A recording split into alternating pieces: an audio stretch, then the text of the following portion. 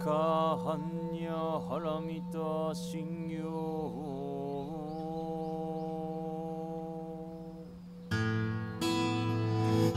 Thank you for joining the Zen Care podcast. These recorded Dharma talks are given freely to our community in the heart of New York City, which we are honored to now share with you.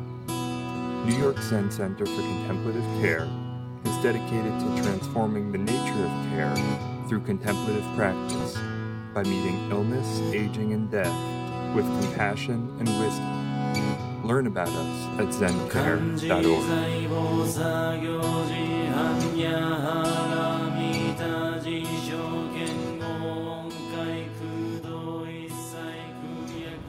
Wonderful to be together. I love a day of practice, and today just happens to be also auspicious because it's sitting for scholarship as a way of reaching out to our communities and letting them know about what the Zen Center does. And I find it actually a really important part of our practice is extending beyond what we're comfortable doing. So we've been asked to reach out to our community and let them know like what we're doing here and how are we supporting that. How do we move out of our self-centered preoccupation about what we like and what we don't like,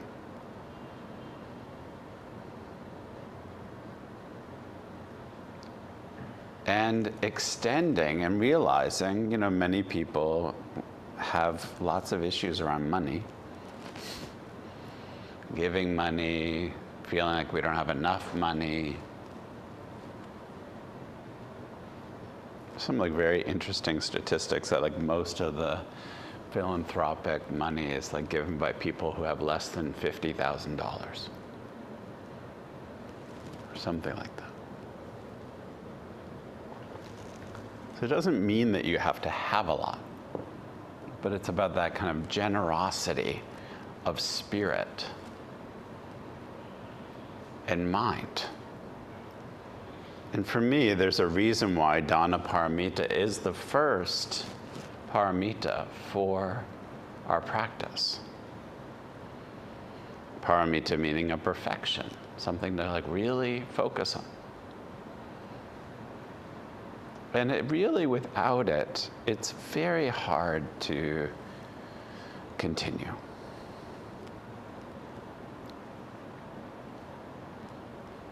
So yesterday was the 52nd day of our commit to sit. And the reflection was, how does your self-preoccupation isolate you?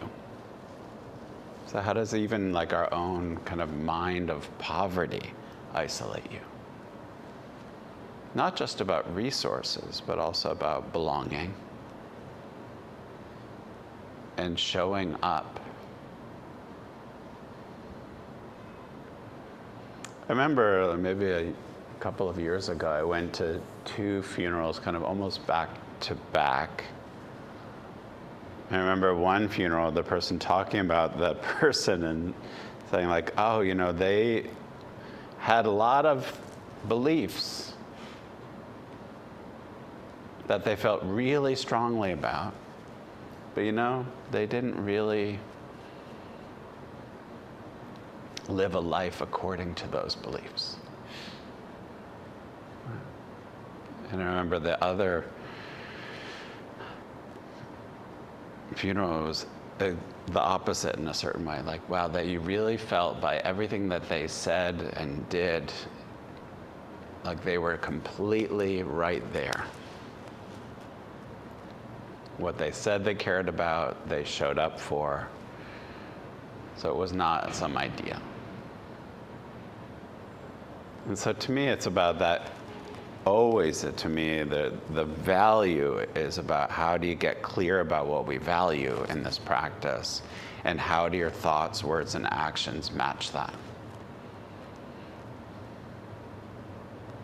it's not enough that it's just our role. It's how you inhabit it.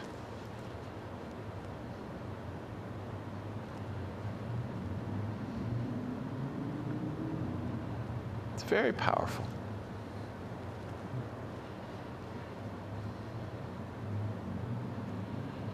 So she has been talking about Ayama Roshi, about endeavor, and then here she's kind of moving from that. She said the opposite of endeavor is self-indulgence. Me. And she says, as I explained before, she's always very clear and is very generous with her restating. Self-indulgence is based on delusion. So our idea of separateness and not having enough is often just based on delusion. You must eliminate, she says, all thoughts of what you would like to do. Some of you might have heard me talk about preferences before. And devote all of your energy right here and now to the role assigned to you.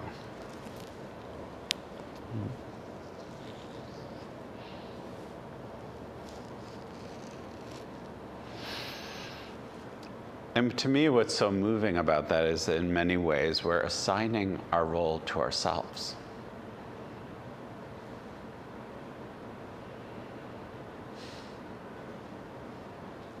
Much of my life, I feel like, is actually because of how I embodied or didn't embody certain qualities in certain relationships.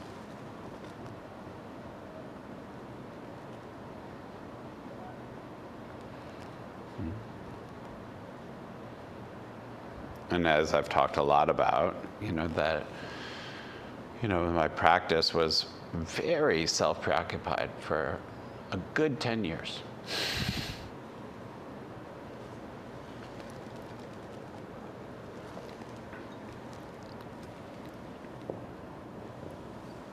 And it was very frustrating.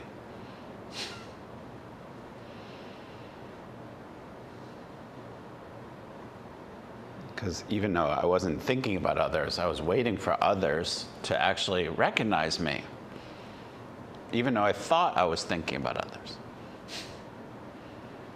Ever had that experience?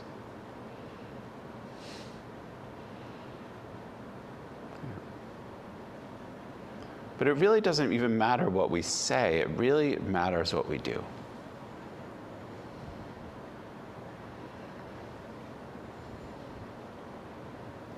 As those cliches are often really true, the proof is in the pudding.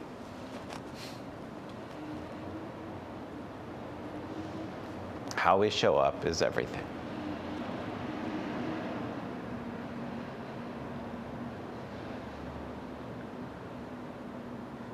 It's like I've heard this many times before, but it's just so interesting. Like, you can't eat a menu.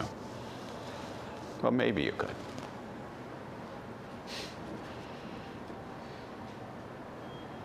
It might not be that interesting.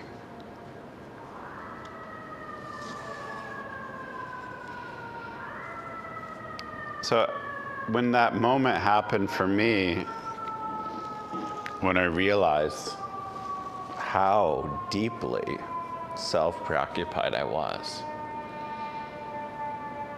without realizing for 10 years that I was deeply self-preoccupied,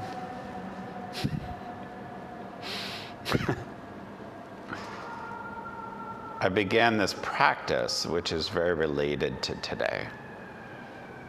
So I thought for a few years I should just ask for dana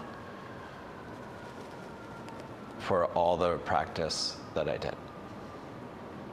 So all the retreats I did for several years, I would actually write letters. Remember, so that just means I'm old. So in the old days, people used to write letters. Remember letters? Some of the young people don't remember. In ancient times, there were letters in a post box. You'd post a letter. But it was a really wonderful and challenging process. And some people liked it, and some people didn't like it. For the first year or so, like, I really didn't like it. And it was just so interesting about how much I didn't like it. And actually, because I was doing these Chodo and I were both doing these extended long retreats that were, a chunk of change. And it was so valuable.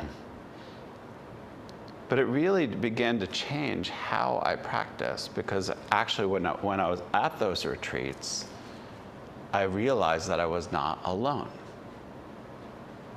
That I was actually there because all of these different people were supporting me actively, which is actually what's always true.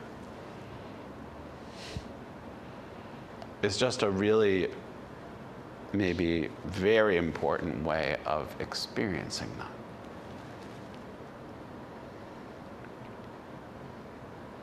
Unless you're like a little house on the prairie person who's growing your own food and darning your socks and all of that, you're probably reliant on lots of people. Even little house on the prairie people were reliant on other people.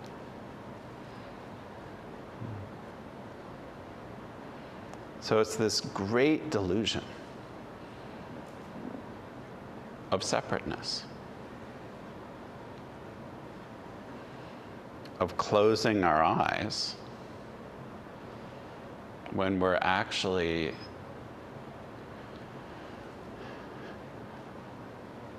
shutting out the vast cosmos of the world.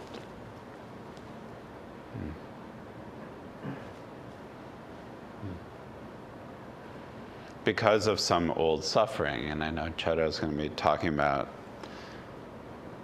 the text from today about plum blossoms harmonizing with snow in the afternoon. About how often we can just, like Oyama Roshi is talking about, that how often we can kind of say, oh, the conditions aren't right,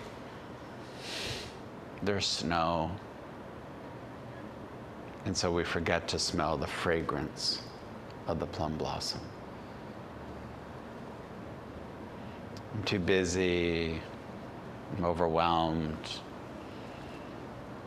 or we're really into some old story about how we don't belong and how we don't know how to belong, or we feel like we don't have enough to give, or what we have to give is not enough.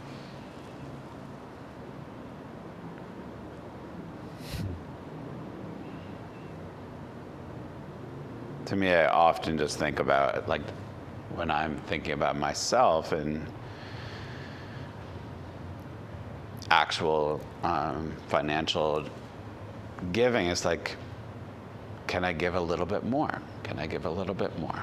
Am I really stretching myself? Am I really, is this gift really matching what I care about? Or is it like a little token?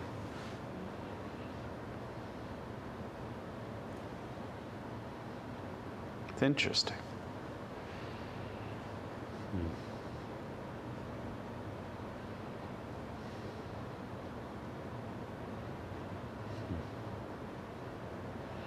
How do you think about it? How do you get interested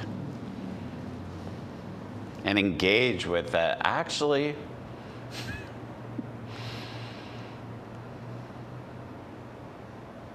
this is your life.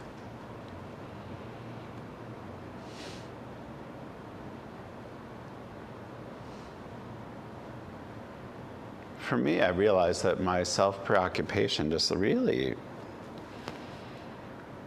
I thought this area or the shape of my body was my life.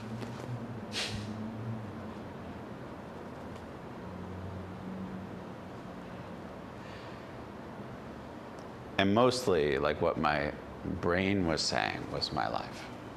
In particular, my preferences. What I liked, what I didn't like.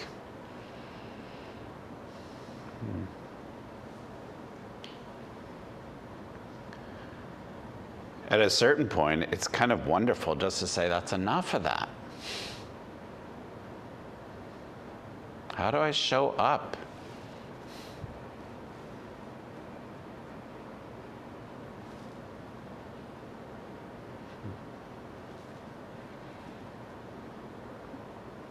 Yesterday, she brought this poem to us called Cleaning Rag, which I really enjoy.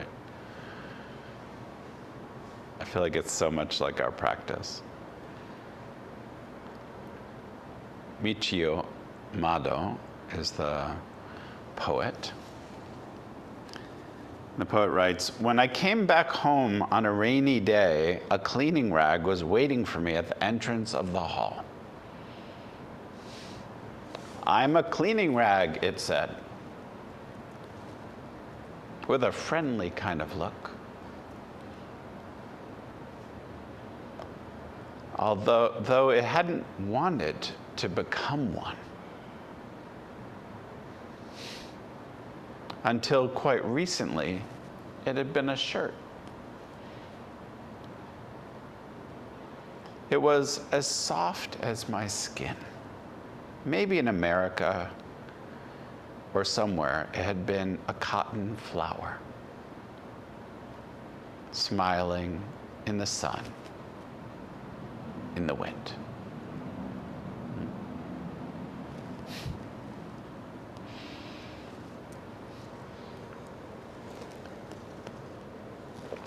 This beautiful poem. I didn't want this to be happening.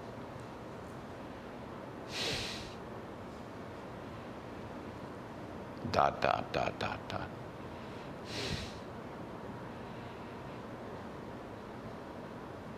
It would be fun to actually just hear like all the things that you would put in the dot, dot, dot, have a little go around. I wish this wasn't happening, dot, dot, dot. I wish I was being experienced this way instead of that way. Fill in the blank. It would be like a Mad Libs of suffering. We probably should do it. Ayamaroshi says, "The misery in my face shows that I would much rather be a shirt than a cleaning rag." So it's like that, it's visible, right? It shows. Your attitude shows in what we do and how we are.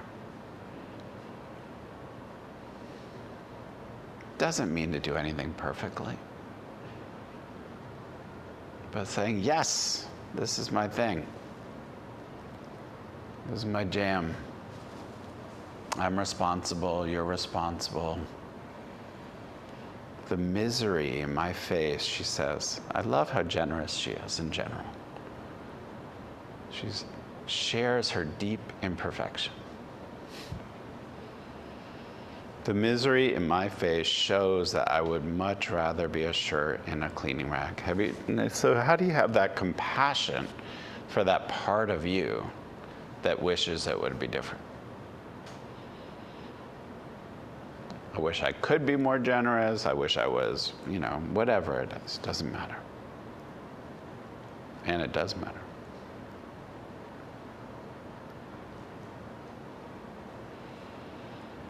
It's easy to complain. Anyone have trouble complaining? Sason, any trouble complaining?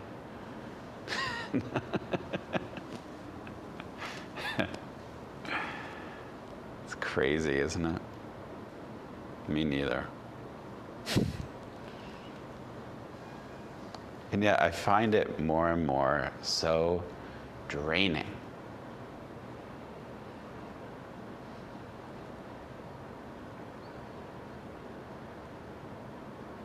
yesterday, actually Chodo and Lou and I were in a conversation, and and I just found it like draining. I found myself complaining. I just was like drained.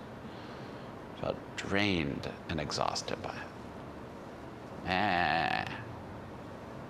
I just felt like that.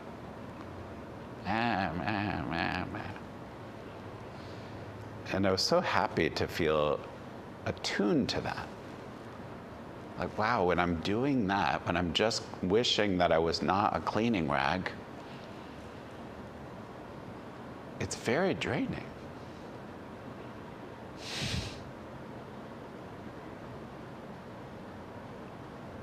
And it really, and what I also noticed is how affected, in this case, Lou and Chodo. Like, I was just noticing that my tanking energy, also how that affects others.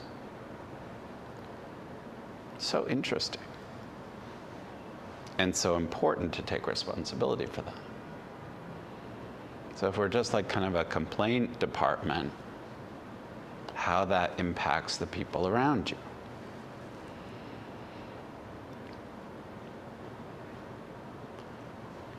And to me, it's much easier to complain, as we know, than to actually make change.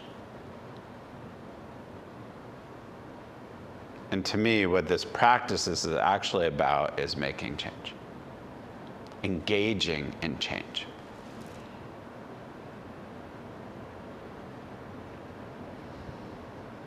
And really seeing how we impact each other. And don't have to do it perfectly, but to do it in a way that, like, to be interested.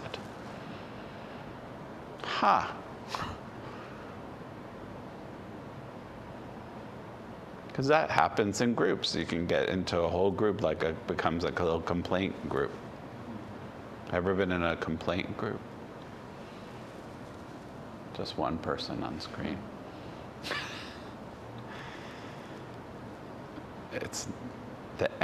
I'd encourage you, the next time that happens, just like see what your body feels like. And how different your body and mind feel when you're in a group that's actually saying, okay. The generosity of noticing it and like creating solutions and actually and taking responsibility for the situation. And to me, that's what our practice can do. Not that we'll ever do it perfectly. Because as far as I know, we're human.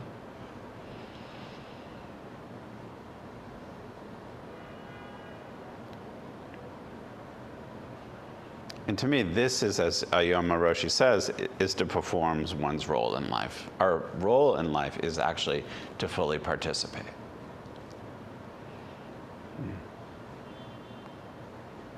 To be as generous, to not hold back, to come back to one, come back home to our breath so that we're not just in a reaction. So that we can nourish life for the short little blip of time that we have. So I'm just feeling very grateful to our team here at the Zen Center and our Sangha for all of us showing up to say this matters. And I would encourage you, as I will encourage myself, to think about, could I actually be a little bit more generous? Because there's still time. And also think about what that generosity could look like. It is the first paramita, and it's the most important. How can you get generous, like actually use this day to actually pivot into a practice of generosity going forward? With your body, speech, and mind. Thank you. So good afternoon, everyone. Good afternoon. I'm here in the Zendo and there on the Zoomdo, here in the Wando. Yeah. All you lucky people being up there in your air-conditioned apartments and homes, while we're down here with our 95 degrees in the city. So my heart doesn't bleed for you. So enjoy, enjoy, enjoy.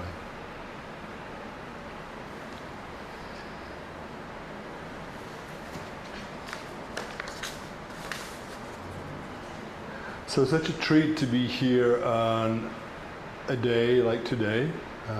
We have some AC in here, and to be sitting for a very special occasion, our Sit for Scholarship.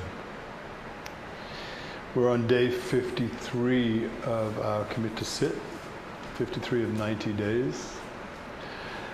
And from today's reading, plum blossoms are all the more beautiful when the branches are covered with snow. They perfume the winter air. As I gazed out at some, I recalled the saying of an ancient sage. A branch of plum blossoms harmonizes fragrantly with snow. Instead of succumbing to severe winter weather, they exude the fragrance, look noble in their garland of snow, and flourish. Consider this. Plum blossoms that bloom in a greenhouse have no resistance to cold and have no fragrance. Vegetables grown outside, exposed to the wind and rain, are much more delicious than those grown in a greenhouse.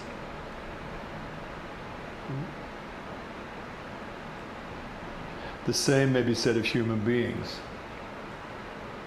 What helps us to enrich and make us strong is not favorable.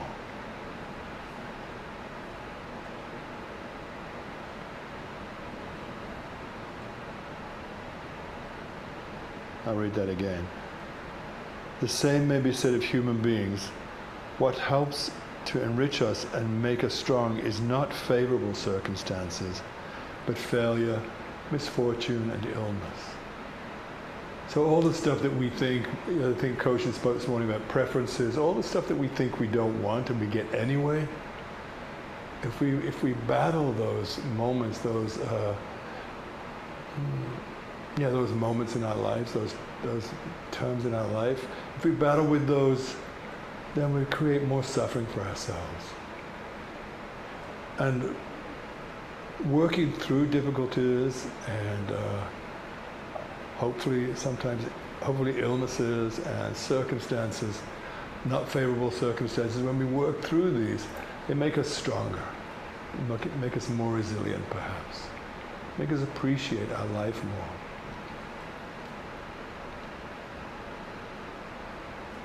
What matters most is how we manage misfortune. So I'm going to dedicate this talk today to Marcy Pomerantz, who this is the 4th day of her passing. She was a member of Coming to Terms, our group that I co-facilitate with Dine In, another of our Sangha members. And it's a group for folks who have been diagnosed with terminal illness. And I think I mentioned this in another talk. Last year we started up with 12 people. We're now down to 5, 6. The others have died beautifully, bravely, with great grace. You know, it's a group that nurtures each other on the journey. From the time they join the group, some of them have already, been rather ill for quite a while. But when they join the group, they enter into this beautiful, beautiful circle of love and support. And so, anyway, Marcy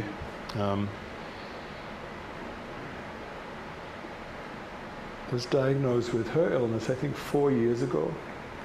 So she's been very brave and very resilient. So over the past 18 months when she joined us, She was at practically every meeting every week.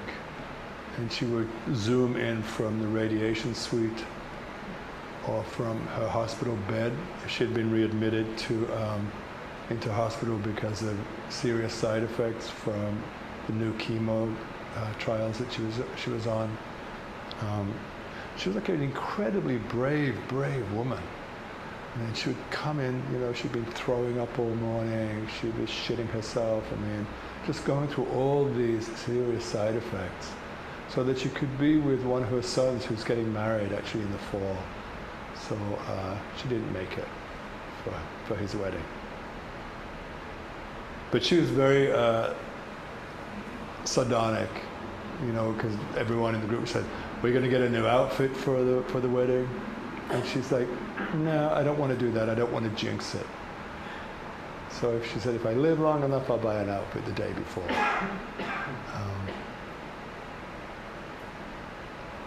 She was the one that always presented herself on the bright side. She was kind of like the cheerleader.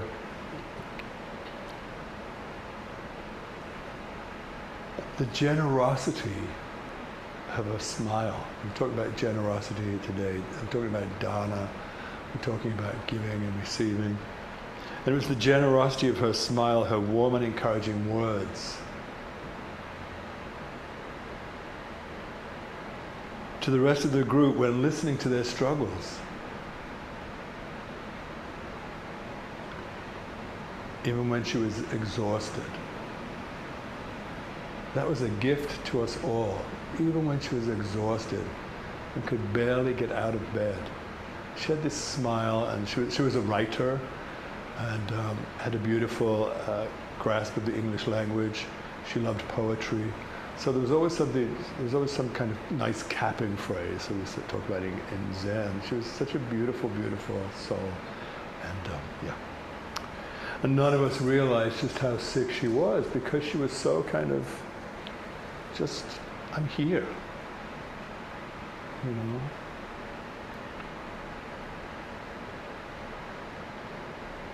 So we were all in total shock last Thursday when one of her 3 sons called and said that she had died Wednesday. And she was surrounded by her 3 sons and her husband and other family members. And oftentimes when someone dies, we're in shock. It's like, boom, but this was so sudden. So just 2 weeks ago, she was, checking in, looking great. She'd lost her hair, she was wearing a wig, but she's looking great. And 2 weeks later, dead, suddenly over the last 5 years, with the advance of cancer. But those moments when, we all thought she's going to make it for the wedding. Let's just hope she gets through the summer to be with her son when he gets married, but that wasn't to be.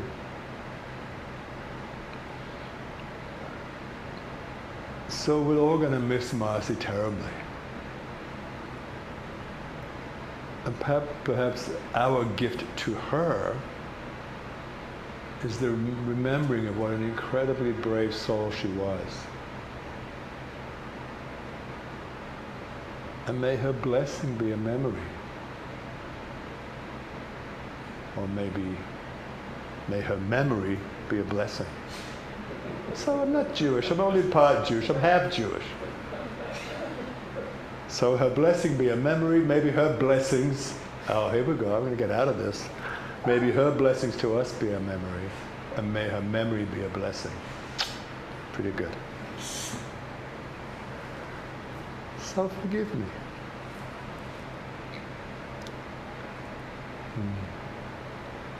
A branch of plum blossoms harmonizes fragrantly with the snow. Instead of succumbing to severe winter weather, they exude their fragrance and look noble in their garland of snow and flourish. They perfume the winter air. What a gift. So looking outside of her window, the snow, cold winter, to see these plum blossoms covered in snow, and to recognize the beauty. And that the snow, the winter snow, resting on the plum blossom, exudes this fragrance. Right? It's not going to do it without the snow. How beautifully these two work in harmony. So not just seeing the winter weather, the cold, but seeing the beauty that can happen. It's kind of like New York City when it snows and the ground is covered. And New York City goes from this stinky, dirty, potholed kind of, I guess we're talking about Manhattan, potholed roads and stinky sidewalks, to this beautiful, beautiful blanket of white. You know, and snow doesn't discern, it just covers everything. The dog shit, the litter. Such a beautiful, beautiful moment of our living in Manhattan.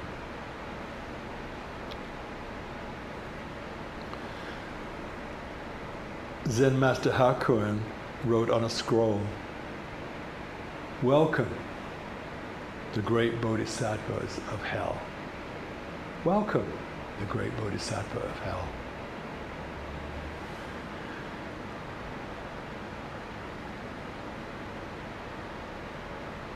In China, in Chinese, the bodhisattva of hell was Kshitigarbha. And we know them as Jizo. We have Jizo on the back altar there. We've spoken about Jizo many times, the bodhisattva who is the protector of women and children and travelers. And his name may be translated as earth treasury, earth store, or earth womb.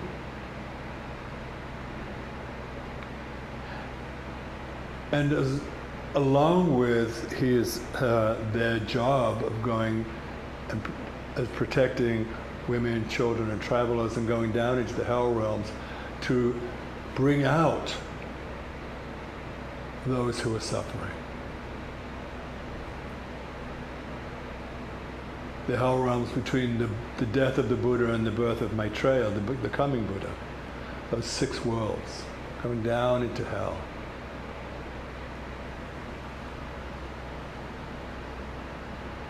He's regarded as the most popular divine deity in Japan. Osama Jizo Buddha.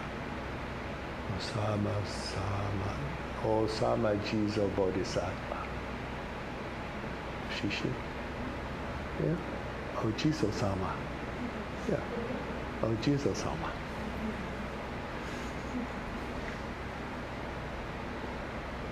So welcome the great bodhisattva of hell.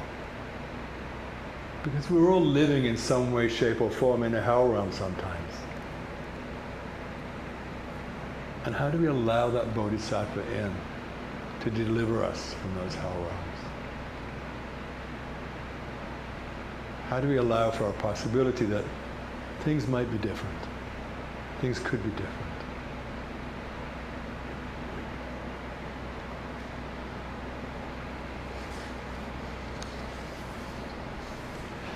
This year has felt, in some ways, for me like a hell realm.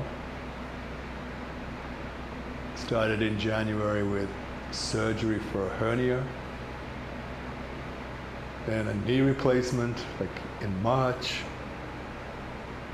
and now some kind of medical issue that took Koshin and I to Columbia Presbyterian Hospital for some tests. So we met this amazing doctor, thanks to Anshin and his referral, who himself, this bodhisattva of the hell realms, this amazing doctor is so funny, talking about certain body parts, you know, and we had so much fun with him. And he couldn't believe that we were these 2 Buddhist monks who were, you know me and my irreverence. He was trying to explain very subtly what was going to happen, and I very clearly turned that coin into something rather what's the word I'm looking for? Inappropriate. And this great doctor blushed and laughed, and he's like, you know what? This is so much fun. Anyway, he's not alarmed by what's happening, so we'll see in a couple of weeks. It's just another rite of passage as we get older. As I get older, it's another rite of passage. You know, certain ailments. And perhaps because of all these ups and downs that I've been experiencing, I'm noticing and appreciating just a little bit more the gifts of the past 7 months. The new apartment, that we can see daylight through the windows. Last night walking to Chelsea Market from our apartment down 9th Avenue, nipping into Chelsea Market before it closed, and buying this huge dairy, full of dairy and full of sugar ice cream, so maybe this big, and sitting down thinking, you know what, I don't care about the diet, I don't care about, acid reflux, this is my life, this is it, I'm going to enjoy this ice cream. So Koshin and I sat and just, I had a double portion. And I do that thing that's really annoying to baristas if they're called baristas in ice cream stores. I say, can I taste that one? Can I taste that one? Can I taste this one? And they're like, you have to buy one eventually. So I have so much fun doing that. Anyway, and then walking home along the High Line. What a blessing. To be able to walk down to Chelsea Market, buy ice cream, and then walk home on the High Line. So it's beautiful, beautiful, beautiful. To be able to appreciate the gift of that. All those gifts, being able to do that, where so many people are unable to enjoy those gifts, to enjoy those,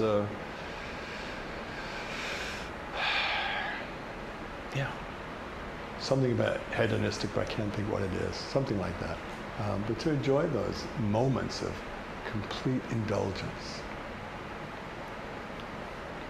Koshin spoke this morning of the different ways in which generosity can be manifested. The first parameter is not just about money. How can we show generosity through our actions? Dana is the act of giving and receiving. It's not a one-way transaction. When I give you a gift, you're receiving it is dana. That's a gift to me. I give you something, you receive it as a gift.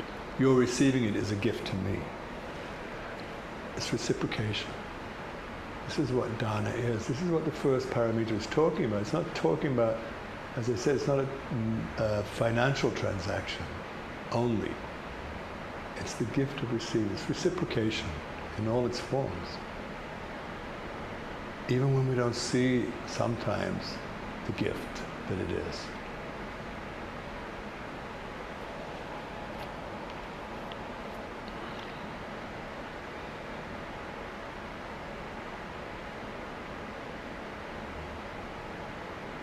So we're sitting this morning today for scholarship money. And yes, that is financial transaction. But think about it, I'm sitting for all that you donated. I'm sitting for that, to say thank you.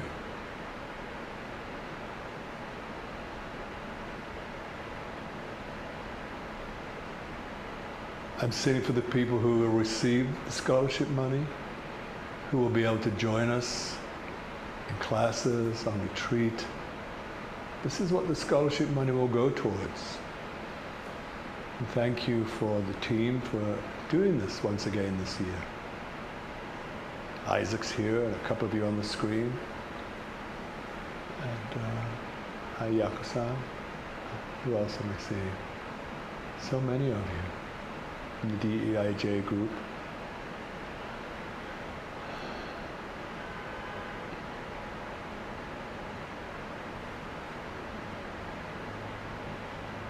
When we show up to sit, when we come here in the evenings, when you're there on the Zoom though, in the middle of the day or the evening,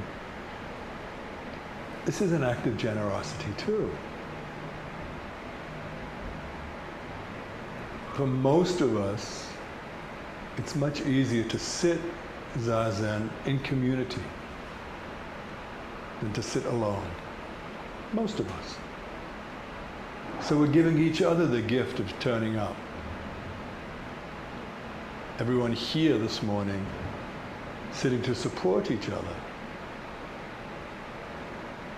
Everyone on Zoom door helping each of us sit Zazen. Giving and receiving.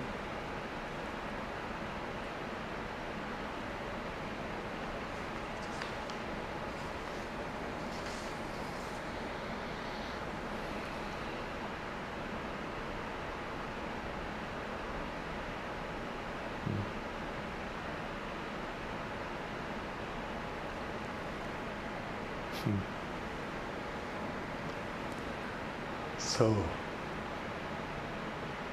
that's all I got. That's all I've got to give you right now. Truth be told, I've lost a page of my talk. And maybe that's the gift. That you all have much more time to sit Zazen. You don't have to listen to me talk anymore. What a gift to you. It's kind of who I am, so generous, just giving, giving, giving. Yoshin's laughing. So, what a gift to receive all of you on the screen and all of you in here today. And continue on with this practice. Continue on with the gift of this practice. And I think of Marcy and her death, and I think of the gift of each breath that we bring into the body. As Zazen is all about in-breath, out-breath, in-breath, out-breath. Don't take that in-breath for granted. You don't know if there will be another one. So each inhale is a gift.